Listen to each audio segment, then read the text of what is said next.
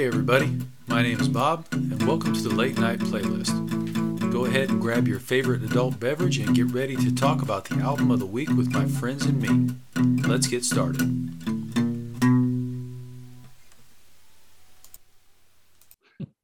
All right, hey everybody, welcome back to the Late Night Playlist. My name is Bob, and with me tonight we've got Brett, Tom, and Derek. Say hello, gentlemen. Hello. Fucking A, Delilah, fucking A. All right, so tonight we are going to talk about Leon Redbone's live at the Olympia Theater. And Let's ride this sumbitch into the ground. That's what I'm talking about. Amen. Right into the ground. The only fans their money. That's what I'm saying. That's right. So keep your pants off and let's get talking. So Leon Redbone. Brett, tell me about Leon Redbone. Oh, good Lord. All right. I'm embarrassed to admit this. You guys threw this out there. I didn't know who the man was. I'd heard the name, but you might as well have said Son House. You might as well have said, anybody from any generation, Enrico Caruso. I mean, it could have been anybody. I listened to the album and I thought, wow, what an odd choice. Like, this is something obviously recorded in the 30s, but they must have been using some top-notch recording equipment, I was impressed. So I listened to Touch the more whole recent thing. than that. Yeah. Yeah, just a touch more recent. So then I come back, like Holly, like Leon Redbone, you know who that is? Yeah, he was on Saturday Night Live and all that. And I'm like, no, there's no way. This was 50 years, 60 years before Saturday Night Live. So she set me straight, and that's what I know. That's when I learned who Leon Redbone was. Yeah. I only knew him from the Saturday Night Live appearances. And I'll admit, until about 10 years ago, I never really hopped on the bandwagon. I didn't understand it. It looked to me to be kind of a very, what's the word? Kind of an act, Mm-hmm. and So it was. Are we certain that he's not, Father Guido Sarducci from Saturday Night Live also? Could have been. I swear I was just thinking that my entire teenage years, I would have sworn that Leon Redbone and Guido Sarducci were the same dude. Same person? Yeah. Yeah. I mean, you're talking about, he was born in Cyprus, Armenian ancestry, lived in Canada, and became a star in America, basically doing a vaudeville routine. So there's a whole lot of shit there. Oh, yeah. But God damn, it was good. Mm-hmm. I think it took me Less several years to get over than the last album. I got over the act and I realized the act is good. Decran go Bali. But I'm with you that took me a couple listens to get through the act. Because I'm like, this is all gimmick, blah, blah, blah. And then after a few listens, I'm like, there's more to it than just that. So good shit. If it's an act, it's the most fucking authentic act I've ever heard in my life. I'm sure it was an act, but I think it was an act similar to the act that we all do every day in our own personal lives. It's we take on these aspects in our life and we do these things. Yep. And he became that guy. Yeah. He I wonder if he was he that guy away from the stage? I wonder. Who knows? I don't know. I don't think anybody knows about Leon away from the stage. He was incredibly private. Yes. Kind of like a Salinger type thing. Yeah. Yeah. So I don't. I caught that. So, okay, micro example here, right? So my dad was in that, local band that was together for 50 years or whatever. And I noticed a different personality with my dad when he was on stage versus when he came home. I'm not trying to say that dad was, mean at home or anything, far from it. Great guy, great guy. But I could just see that there is a stage persona, and clearly there's a, rest of the world persona, Brett, let me throw something out there. What was the realer dad you saw? Was the realer dad you saw that was able to peel off from the family and get on stage and fucking wail on that guitar and be amongst his peers and sing these great songs?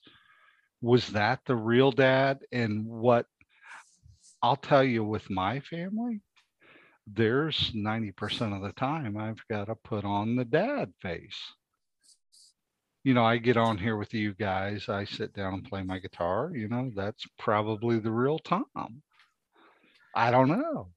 It's a weird thing. Great question. So I can tell you my dad played in one, or at minimum one, maximum 3 or 4 bands at any given time from the time he got out of the Army, which was, he would have been 24 years old.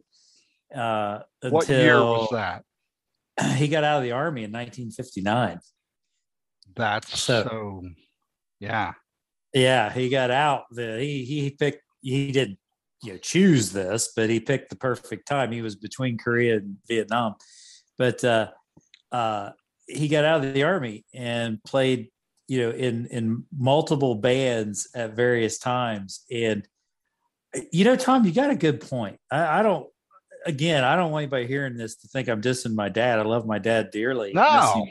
Forever. But there was a life there. He came to life. He was, he was singing, he was playing the steel guitar, he was playing an acoustic guitar, he played an electric guitar, whatever he had to play for a given song, he was up there doing it. And the man was alive. He was in heaven. He was in heaven. That's exactly right. Well, and I'm sure Bob, I don't want to speak out of turn. You're a dad. Sure. There's the face you have to put on to be that guy. But then there's deep down inside the real guy. And I think that's what I love about this group is, the real guys can come out. Right. Well, I don't like to think of it that way. And I'm not saying you're wrong. I'm not saying I'm right. I just don't like to think of it that way. Yeah. I like to think of it as I'm many different facets, but they're all real. There you go. I like it. It's just me at any particular point in time, because if I can't be the same person with my family that I am with you, because it won't work. Yes. It'd be unfair. It doesn't throw off the perception that we want our kids to grow up under. Right. And we can't be the same person here that we are at work, because it won't work. I don't even know it's so much the perception, Tom, as it is the responsibility probably a big part of it. I mean, we're all, in our careers have risen to a certain level of leadership. Some of us higher than other, depending on the jobs, and leadership's leadership. Right. To an extent, but so like at work, I have to behave a certain way. Yes. As a leader. But deep down inside, you're fucking Leon Redbone. I don't know if I'm Leon Redbone, but I'm not certain I'm necessarily that guy either. I'm seeing a foot-long beard. I'm seeing a foot-long beard on you right now. I'm seeing more of a Steve Earle persona. Yeah, that's probably closer to Steve Earle. Earle. Yeah, fresh out of jail. Right. Yeah, I kind of look that way. We need a psychologist. Right. on This is why here I can't with us. change jobs because I don't want to shave. Look respectable anymore. You know? So they've already accepted me over That's there. okay. But that's what I think about Leon. I think he had a face that he wanted to show the world, and he was very successful at it. We've talked about this before, you know, with I think we've talked about it with rock bands, you know, where they want to show a certain lifestyle to the world, you know, and that's what Leon was doing. He's not a rock band, obviously. He's just he's a guy. But he's doing, an entertainer. He's an entertainer. Right. But I think with Leon, the cool thing is this is not a money making persona, big money making persona. This is who this fucking guy really admired. He admired these artists. He admired people that looked and acted and sang and played this way. And that's where I think the authenticity comes in. Is it an act? Yeah, it's an act, but it's not an act. Right. It's not a sellout either, right? I mean, he could not control the fact that he was born in probably the 50s or 40s or something, and lived in Jerusalem, moved to Canada, became an American blues ragtime star. He couldn't control where he came from, but he sure the fuck controlled how he was perceived. Yeah. So we're talking about his backstory. Yeah. You know, and where he came from and stuff. When I listened to it, I would have just sworn he was from Louisiana. Yeah. You know, Yeah. just Me too. Yep. Yeah. Yep. I second that. Boy. Yeah. So I did. I went and looked up his Wikipedia and was reading up on it. And I'm like, whoa, boy, was I wrong.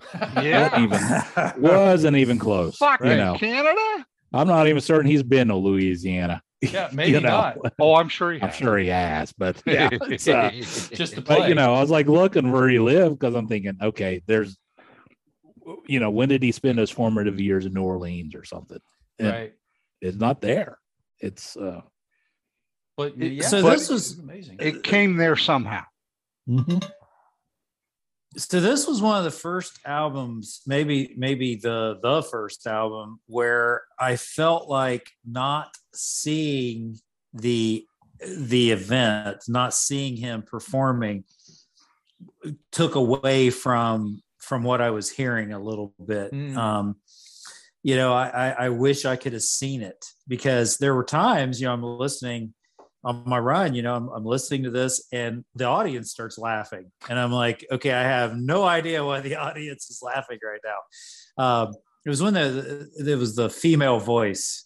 Was that him, by the way? No. Okay. I didn't know. So like I could hear the audience laughing, and I'm like, I don't know what I'm missing here, but you know, I'm missing something. But that was I thought that was kind of interesting. He reminds me a lot of Tom Waits in that. Oh, that's interesting. There is this other thing he steps into, and he's totally invested beyond a paycheck. This is a lifestyle. This is a life decision, and he doesn't. This is what he's going to do. And there's, you know, could he have written a top 40 song? And maybe, I don't know. But he didn't give a shit about that. He wanted to do this style of music in this way, dressed in this manner, walking around with a cane, doing this thing. And, you know, it's classic. Yeah. Yeah. And Brett, you mentioned not seeing him, and it's what he did. And I realized there was nothing to see on this when we looked at the YouTube thing. It was all just, you know, a blank screen there. But what he would do is his was a vaudeville show. Tin Pan Alley. I think we talked about it There you go. in the last episode. But he would literally get up on stage with a chair, just him. He'd have a band behind him, doing some other stuff, but he would sit down in a chair, start chatting with the audience, play around on the guitar, play a song, tell a few jokes in that voice that he had that was, where's he from sort of voice. There'd be other stuff going on. He just built a rapport in a Tin Pan Alley vaudeville sort of way with the audience, and it worked. And it worked in the 1930s. It worked in the 1990s, and it's amazing to see how he was able to transport this music 50 years into essentially today and make it cool. I was 50 years off. I was 50 years. I just like you said, when I listened to it, not knowing a damn thing about him, I was 50 years guessing, way off. I would pay to go see it today. Yeah. Oh yeah. And it's, I put on Leon Redbone. We'll be sitting out by the pool. Linda and I, it's just us. And we're just hanging out, having some beers. I put on Leon Redbone. She looks at me like I'm fucking nuts. It's not because of Leon Redbone. and the reality is, it's so fucking enjoyable. But some people just don't get it. Right. And they're not going to get it. It's too far out there, but I love it. Mm-hmm. So which one of us suggested that one? I know it wasn't me, but It was me. That was you, Bob. Okay, so when did you first? Good pick. Yeah, it was an excellent pick. When did this first strike you? When did this album first? I love hearing these stories. I could not tell you when I first heard of Leon Redbone. Leon Redbone has been in my life since before I could remember something being in my life, quite honestly. That is cool. My dad was listening to him, back before I have memories, which, honestly isn't that long ago. But back when I was 3 or 4 minutes ago. Right. On a good day, 3 or 4 minutes ago. But before that last drink. right. But when I was young, very young, which I would assume his first album came out, I think in the 70s. Yes. 77, 78, something like that. So he's sometime around in there on the tracks, and I'm positive that's when I first started listening to him, because my dad had that album, so he probably bought it that year, and Leon's been in my life since then. And Bob, I tell you what, I listened to those albums. I can't tell the difference aside from the scratchiness from a Blind Blake or a Reverend Gary Davis recording. So minus the technology enhancements, this motherfucker is about as authentic as you get. Yep. And sorry, Brett, I interrupted your questioning. No, you didn't. No. Keep going around the horn because I love hearing these stories. Well, I told you guys when I first heard it, I didn't know Leon Redbone from anybody. Sean, what about you? This is probably the first time I sat down and listened to him was for this. I think I'd probably seen him before on Saturday Night Live back in the day, but he just really wasn't on my radar. That's a shame. I Heard the name. Just Yeah, I heard the name, but the problem I had no generational anchor. So you could have said anybody, and I would have thought, okay, they're from the 1920s. They're not 1930s. Listen to the album, you'd swear 1930s, except the recording quality is so high. So, Tom, what about you? You're the last one. Like you're Wow. So the Saturday Night Live stuff, and to your point, I think the visual threw me off because probably until a few years ago, I filed it under a vaudeville act and never really took the musicality seriously. And then my buddies that I told you guys about earlier turned me on to him, and I started listening. I'm like, fuck, this guy's great, because you've got like, I said something about Reverend Gary Davis earlier, and I'm a Reverend Gary Davis fan. But you talk about the musicality, the guitar playing, and there's so many layers with Leon, but the guitar playing, he's on par with like Blind Blake. It's you don't hear that ragtime, that style played as adeptly as he's capable of playing it. And you watch him on video, it comes with ease. Yeah. And it just blew my mind to really dive into the guy and understand what he brought to the table. Right.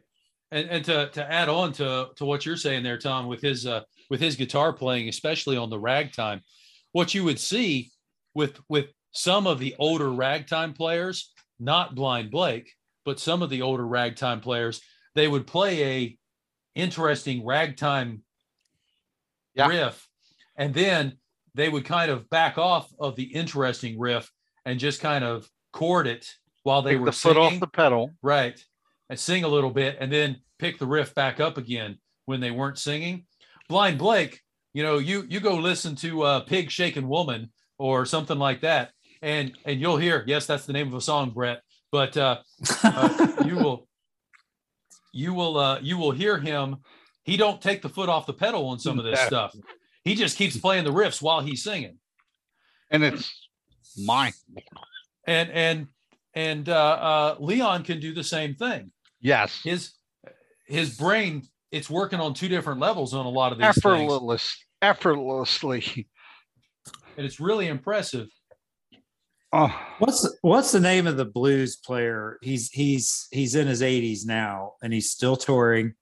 Buddy Guy. Oh, Buddy Guy. That's exactly him. So we saw him a few years ago, and oh my God, that's exactly how I would describe him. Man, the foot is stomped all the way to the floorboard. He is full speed ahead. But the thing with like Buddy Guy, and I love me some Buddy Guy. I love me some Buddy Guy and some Muddy Waters on the Folk Singer album. That's a lot of single string playing, and it's brilliant stuff. But when you get into the ragtime, the syncopated, the stride guitar, the stuff that Leon's doing, it's mind-blowing, the degree of harmony that's going on in a syncopated manner while this fucking guy is singing these great tunes. Wow, it's on a whole different level. Oh, I agree with you. Now, that being said, I saw Buddy Guy in concert go into a porta potty, and he never stopped playing. Absolutely. He's playing the whole time. Now, how you pull that one off, I don't know. But did he have a plaster caster go with him? It was just, I don't know if there was somebody in there before he got in the porta potty, but it worked. So Brett, go get that Buddy Guy. It's actually a Muddy Waters album. It's called Folk Singer. Buddy plays all the lead guitar on it. It's all acoustic. I think it's a full band, isn't it, Bob? Yeah, I It's believe got it a is. bass and drums, Yeah. but it's all acoustic guitars. Fucking brilliant acoustic blues. I didn't respect Buddy Guy until I heard that album, and I'm like, fuck yeah, this is the guy that made Muddy Waters famous. Mm-hmm. Works for me. I saw him down in Kentucky and one of the wineries in Western Kentucky, and holy cow, man, I'm not forgetting that one. Are you guys, has anybody listened to Norman Blake? Norman Blake. Not Can't me. say that I have. No. So Norman was Tony Rice's kind of idol. Tony really looked up to Norman's songwriting and his playing. And Norman is one of those guys, kind of like Leon, that, you know, when evolution occurred, he said, fuck it. You know, I'm happy with where I'm at. And the music stayed the same. The playing got much better over time, but the style, the stuff he was putting out. Norman Blake is one of those guys that reminds me a lot of Leon. More bluegrassy, but fucking killer. I'll have to look that up. Norman Blake. Get the Whiskey Before Breakfast album. Oh, I It's thought got- that was just a general breakfast recommendation. Well, sometimes it is, but Tony actually plays on that album, and Norman guested on several Tony albums. Right. And it seems like there's a really strong tie between Norman's Whiskey Before Breakfast and Tony's Church Street Blues. But Norman just will devastate you. The vocals, the guitar, you know, yeah, just never strived for it, even the level of fame that Leon received. He just didn't give a fuck. Right. Saw him live at a guitar shop down south of Indianapolis, and just got his. I was too devastated. I couldn't go ask for an autograph. Linda went up and asked for an autograph for me, and just mind blowing. Blues, bluegrass. I'll shut up. Wait, who did you see now? Who did you see south of Norman Blake. Norman Blake. Okay. Norman Blake. Check it out. Whiskey Before Breakfast. And he was in here shopping, or he was in there signing autographs? What was He he was doing? putting on a show. Really? Putting on a Dang. concert. I bought tickets to it. We went down and saw it. There was probably about 40 people in the guitar shop, and I walked out a changed man. I was just devastated by the level of authenticity and musicianship. But I don't want to take away from Leon, but if you liked what you heard in Leon, go check out Norman Right. on Whiskey Before Breakfast. But then there was only 40 people at the show.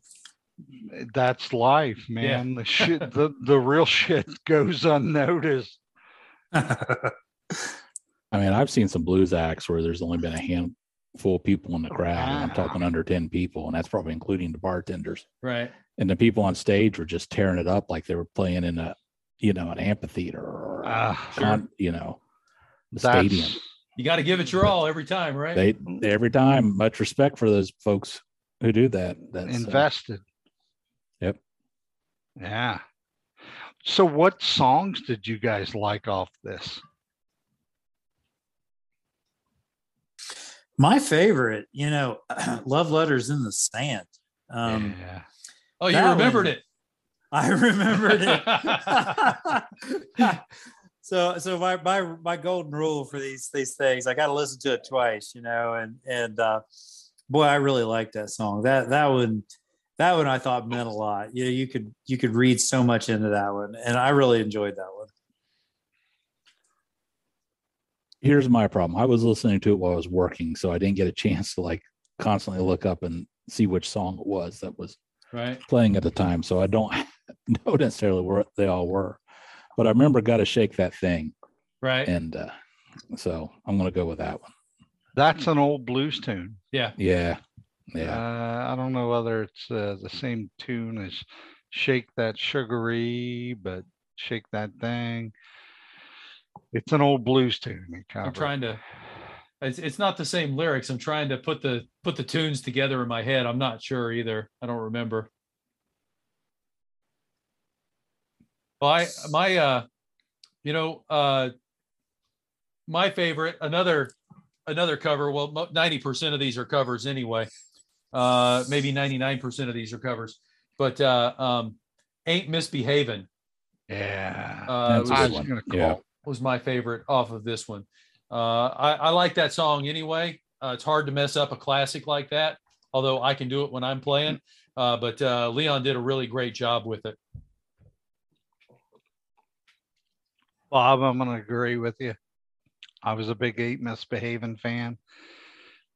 It's still it's an old jazz standard, and it's a tune I work on not frequently, but it's a good, cool chord progression that I enjoy it. I loved his version. Yeah, it was very solid. So what instruments did this man play? Like what all? Guitar. That was it. So he was just 100% guitar. Okay.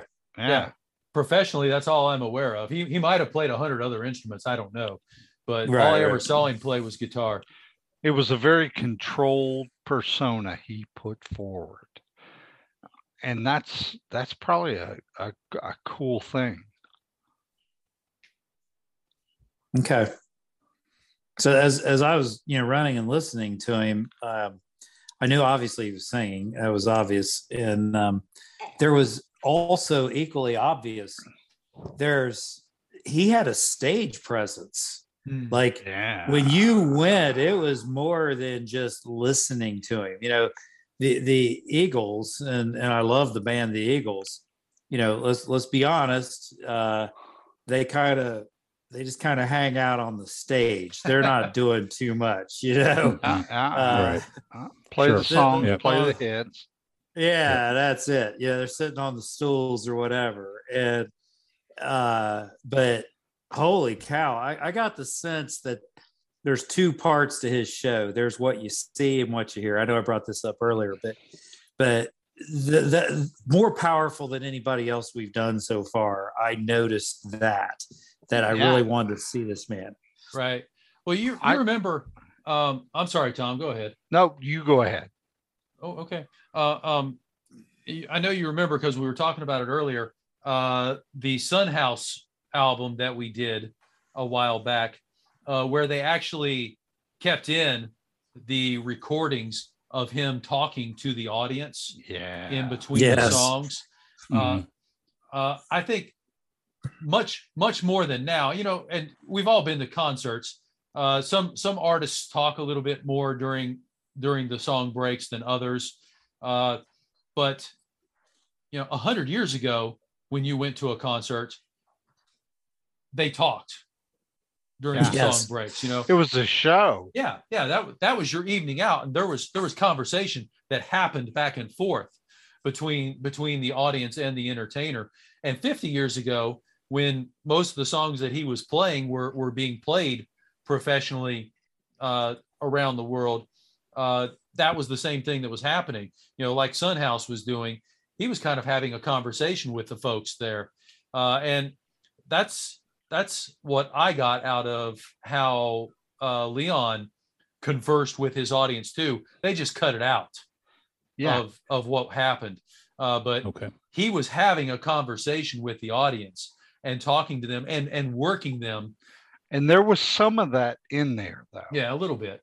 There was a little bit in there, but I had a feeling, and I don't mean this to sound negative, because this guy walked out there with a plan. He walked out there with a shtick, not in a negative way. He had the show down, and he was going to throw it out at you. And if some son of a bitch out there in the audience spoke up and wanted to hear something different, I think he'd have walked out there and smacked them with the guitar. No, I don't think that. I think he would have just steamrolled right over. Maybe. This guy had his thing, and he did it extremely well. Well, Tom, you're describing the difference between a performer and a guitar player. Absolutely. Yeah, there are countless. Oh my gosh, we all know a dozen without even trying to think about it. Guitar players, right? And I mean, just brilliantly skilled people who can play whatever you want to hear instantly and with great talent. There's something about that extra step to performer, and why the record labels sign them, and why they could fill up a 100,000 seat stadium. There's something there. What is it? And that's that performer aspect. Or even if it was a 30-person audience. Yeah. This guy knew what he wanted to communicate, and he did it very well.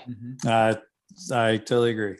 Yep. He threw it out there, and I'll take that comment back earlier about Leon walking back and smacking somebody with a guitar. I don't think he'd had to. I think the audience would have. Yeah. The audience wanted to hear this guy. I think they were there for his show, the way he wanted to provide that show. Yeah. So I doubt there was anybody in the audience that would argue with him. So do you guys remember Leon on Saturday Night Live? Yeah, definitely. It's amazing. And it was every performance. I remember it was like a gape jaw. I'm performing in front of an audience that has no concept of what I'm doing, but I'm going to beat these fucking people in the face with it. Or I'm going to play my songs and be happy and walk off stage. And he is what he is. Yeah.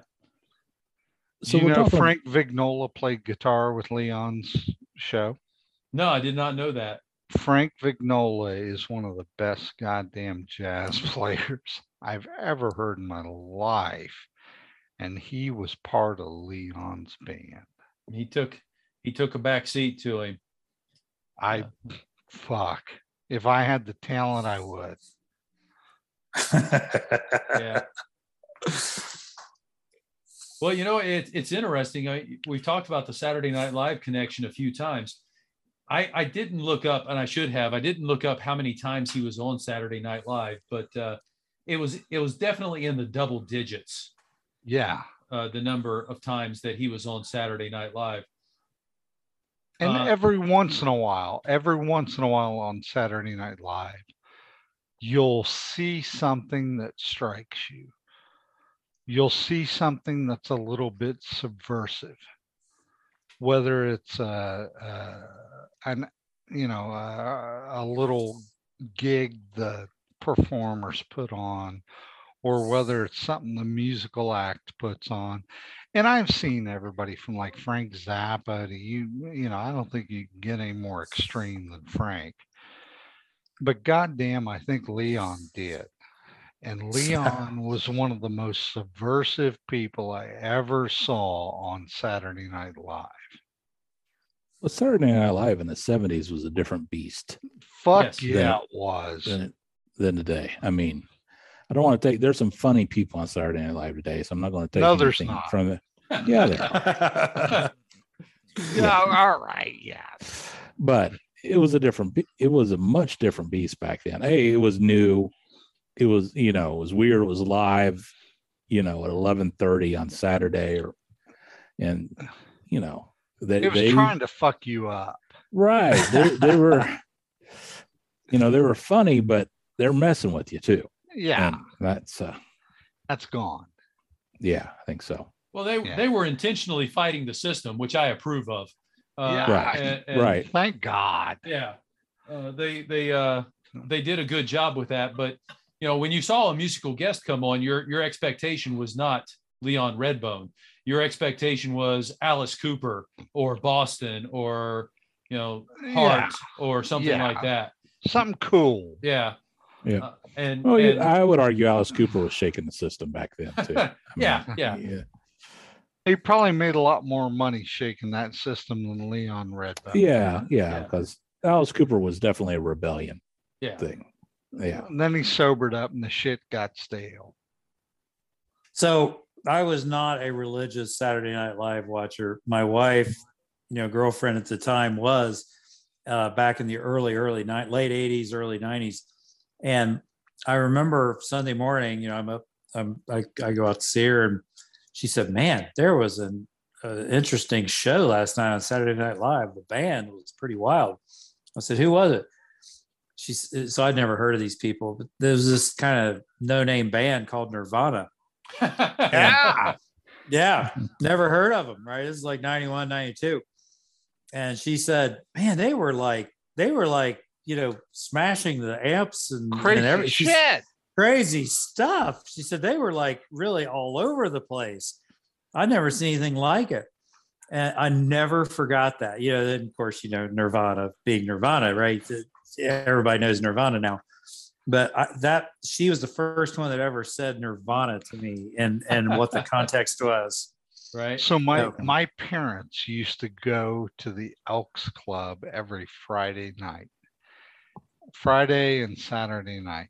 That were their nights out. They would go to the Elks Club. They would hang out, and it's probably 3 or 4 whenever they would come home, and we would get left with sometimes babysitters, sometimes not, and there were some babysitters, and I'm like, where the fuck did you hire these people? And there was one, it was probably 6 or 7 houses down from us. Her and her boyfriend would come over. They would stay the night. Me and John would sit there, and we're good little Methodist boys. We're behaving ourselves, whatever. And they would all of a sudden start getting stoned and drinking beers, and we'd watch Saturday Night Live, and somebody like Leon Redbone would come on, and you're just sitting there as like a 5th or 6th grader getting your mind blown. Right. Yeah. And then I think one of them, we locked her in the bathroom and wouldn't let her out. Fuck, God knows what happened. She might still be there. No, I think she got out. Somebody pissed on the carpet, crazy night. So is the Elks Club still there? Yeah, the Elks Club is still there. Or at least, no, let me back off. The last time I was back in our hometown, which has been a long time ago, it was still there. Sean, Derek. Yes. Between the Elks Club, the JCs, and the Shriners, what the fuck is anybody gonna do to get a little crazy on a Friday, Saturday what? night? I miss Mogies. Well, we kind of undercut the system a little bit. So here's one that'll, because they would be open past midnight on Saturday. So I think my dad and Tex Harrison and the Valley Boys, I think they played the Elks Lodge from time to time. So I bet it was good money. Oh yeah, Sure. I think it's without doubt your parents were going to see my my parents. You get all those crazy fucking white people in there wanting to throw some bucks to get fucked up. Oh yeah. That's goddamn money. Yep. Or someone telling us the beer was really cheap there, Delks, too. But I don't. It was. Yeah. So my grandfather and mommy was in the Elks Club. You can go in there and get a beer for $1. Yeah. I'd Wow. sit there and drink all day. I think it's a little more than that now, but yeah, it's still Mommy the best Elks deal. Club was $1 last Okay. year. Wow. Last Still year. $1. Okay. That's crazy. That's severely. Somebody's funding that, but hey, I ain't complaining. Hey, Get you fucked up. now, we're winding down. Okay. But no. I thought we were winding up here. Well, this is good. We're close. We're I close. love these 2 albums. Now, I need to bring one thing up though, because What? this is important. This album was released in '92. Yeah. And I was reminded of that because Brett talked about Nirvana, and Nirvana's Nevermind album actually went to number 1 in '92. There you go. But that's not what's important. What's important is we haven't talked about Eric Clapton this entire night, which is insane. And the fact that I he heard a owns rumor. What was the rumor? That he owned the McDonald's on High Street there in Columbus, Ohio. No. He didn't own no McDonald's. He owned the Triple Threat. The Kentucky Fried Taco Hut. Kentucky Fried Taco Hut. Right. No, I see. I thought he owned a McDonald's because of the double decker, reminding me of the double decker buses back home. He probably owned both. He might own both. Oh, okay. Now, the only reason why I bring up Mr. Clapton is because in '92, he actually released my personal favorite album of his, Unplugged. Unplugged. Yep. Good choice. It's a great album. It's a good album. It's a very good album. I have no problem. So I'll tell you this. I don't care about any of the shit that's been said about Eric. I have no problem with the quality of some of the music he's put out. I don't know anything about the dude. I'm probably going to get banged on social media by Phoebe Bridgers' followers because I'm saying that. But the quality of the goddamn music that guy has put out has been pretty good. Right. Except for lately. I think the shit. Do not go after the children. That's all I'm going to say. Because the children will fuck you up. Don't go after I'll the take children. me some Under the Sun all day. Rock and roll. What was the Eric Clapton tune? It wasn't Rock and Roll Hard. It wasn't. It was Rock and Roll Hard. It wasn't Rock and Roll Children. That was Dio. Yeah. And Dio's the goddamn god. We got 2 different styles there. I Yeah, tell you what. Yeah. Let's shift this some bitch to Dio. Dio's a god. Dio's pretty amazing. Dio had a real knack for getting talent in his band. But he absolutely. You talk about anybody that can land Vivian Campbell in a band and put out those albums. And, I'll admit the quality that followed was, I'm a Vivian fan. But Dio could write a goddamn good song. Sure. And he always found a decent guitar player. None measured up to Vivian Campbell. Vivian was amazing. There's no doubt. But Goldie was no slouch. No. I agree. Yeah. Totally agree. None of If I recall correctly, Ronnie James Dio was the guest vocalist on Operation Mindcrime 2 that Queensrÿche put out. Ooh, that's well. And how big of a fan are you guys of the Rainbow stuff? I like Rainbow. Big fan. Not a big fan of the pre-Rainbow Ronnie James Dio, but the Rainbow on Dio could do no wrong. Now he's dead, right? Did he Yeah, die? he He passed died. away. Cancer. Yeah. Okay. He did. Couldn't remember what happened to him. I'm going to bring this up because I mentioned it last time too. Where we wouldn't necessarily had Badlands if Ozzy hadn't fired Jakey Lee. If Kurt Cobain hadn't died, would we have had the Foo Fighters? I'd be okay with that.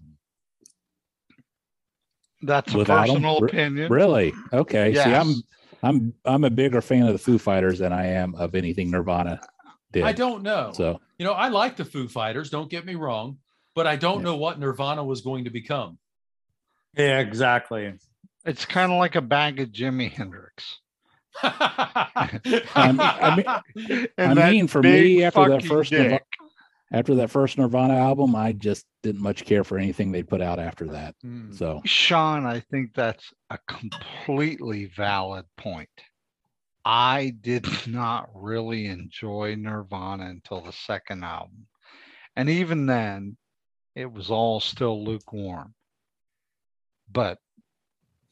And then when the Foo Fighters thing came up, I was probably too jaded. Right. It's probably a personal problem more than a worldwide. So issue. about that, got to give. So what's the lead guy in the Foo Dave Fighters? Grohl. Dave Grohl. Yeah. yeah, He fell off the stage, broke his leg, and by God, the show must go on. And kept playing. This is just a few years ago. How many people had emergency medical tech out there holding his ankle in place while he sat there and performed the rest of the concert? So let me course correct. I am a huge Dave Grohl fan. Huge. The stuff I see him do outside of Foo Fighters, massive fan. The Foo Fighters stuff to me is too contrived. I don't disagree with you, but I think he has got a great sense of humor, I think. Yeah, he does. And he had to have something to get that out. And the Foo Fighters is a great vehicle for that sense of humor to come out. Yeah. I think that's the best way I've heard it put. He's one of those guys that needs multiple outlets. And the Foo Fighters, for what it does, is a great outlet. Some of the other outlets I enjoy more. Like the one with John Paul Jones. Oh, yeah. Yeah. Was it Them Crooked Vultures? Is that Them what Crooked that was? Vultures? Yeah. Dave Grohl is an incredible songwriter, an incredible musician. I want to see him sticking his neck out a little bit more. That's just me. I'm from Southern Ohio, and my opinion doesn't matter for shit. It counts as much as the rest of ours, my friend. Well, so it's or another way to say it is ours counts just as much as his does. yeah. There you So go. there we go. Right. But I'm thinking about rest in peace, Taylor Hawkins. who Yeah. Just that was passed very sad. recently. Very Seemed sad. like a really cool guy. Yeah. Yeah. Yes. I Yeah. don't, drummer wise, I'm still a Neil Peart fan. Well, it's Personality wise, I think Taylor had that shit going. Yeah. Right. Good guy. No, seems like a great guy. I'm always reminded of the joke that the Beatles told about Ringo. Yeah.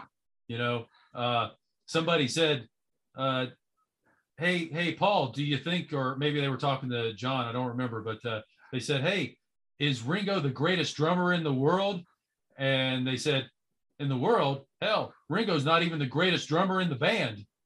But I tell you what, he's the greatest drummer that could have kept up with those Paul bass lines. Yeah. Guys, remember the Family Guy skit where the Beatles were like, or again, Ringo's like, I wrote a song, and they're like, oh, this is very nice. We're going to hang it right here on the fridge for everyone to see. But that's not fair because I actually like some Ringo songs. So it's not, no, it's seriously. Did you guys ever watch that Get Back? Not yet. No, I have not. It's on the list, but I have not watched it. It will be the best 6 or 7 hours you've ever spent. And you've got to span it over a weekend. But I tell you, watching those guys in the studio creating those songs, and especially watching Ringo be able to step into any fucking situation put before him and bang out a completely competent beat. Completely. Record it, ship it, sell it. That son of a bitch never missed a beat. And everybody gives Ringo a hard time, but that son of a bitch could sure knock stuff out. He's a very good drummer. Yeah. Watch that. And it's a tedious documentary. It's very tedious. You just said it was the best 6 or 7 hours. Misery loves company. But it was tedious, but totally infatuating because you're watching these songs on Abbey Road and Let It Be just come together from nothing, literally nothing. These songs over the period of that documentary come together and get recorded and are incredible. And I'm a big Abbey Road fan. Big. All right, so guys. I hate to break this up, but we got to go. No, we don't. We can stop recording, but we don't have to go. Well, we got to stop recording, and I got to go. How about that? All right.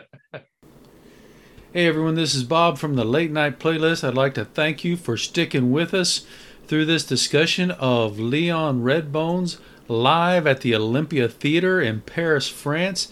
Make sure you tune back in next time for our discussion of Joe Pass's Blues Dues live at Long Beach City College. Until then, put your pants back on, and I hope all your late nights are good ones.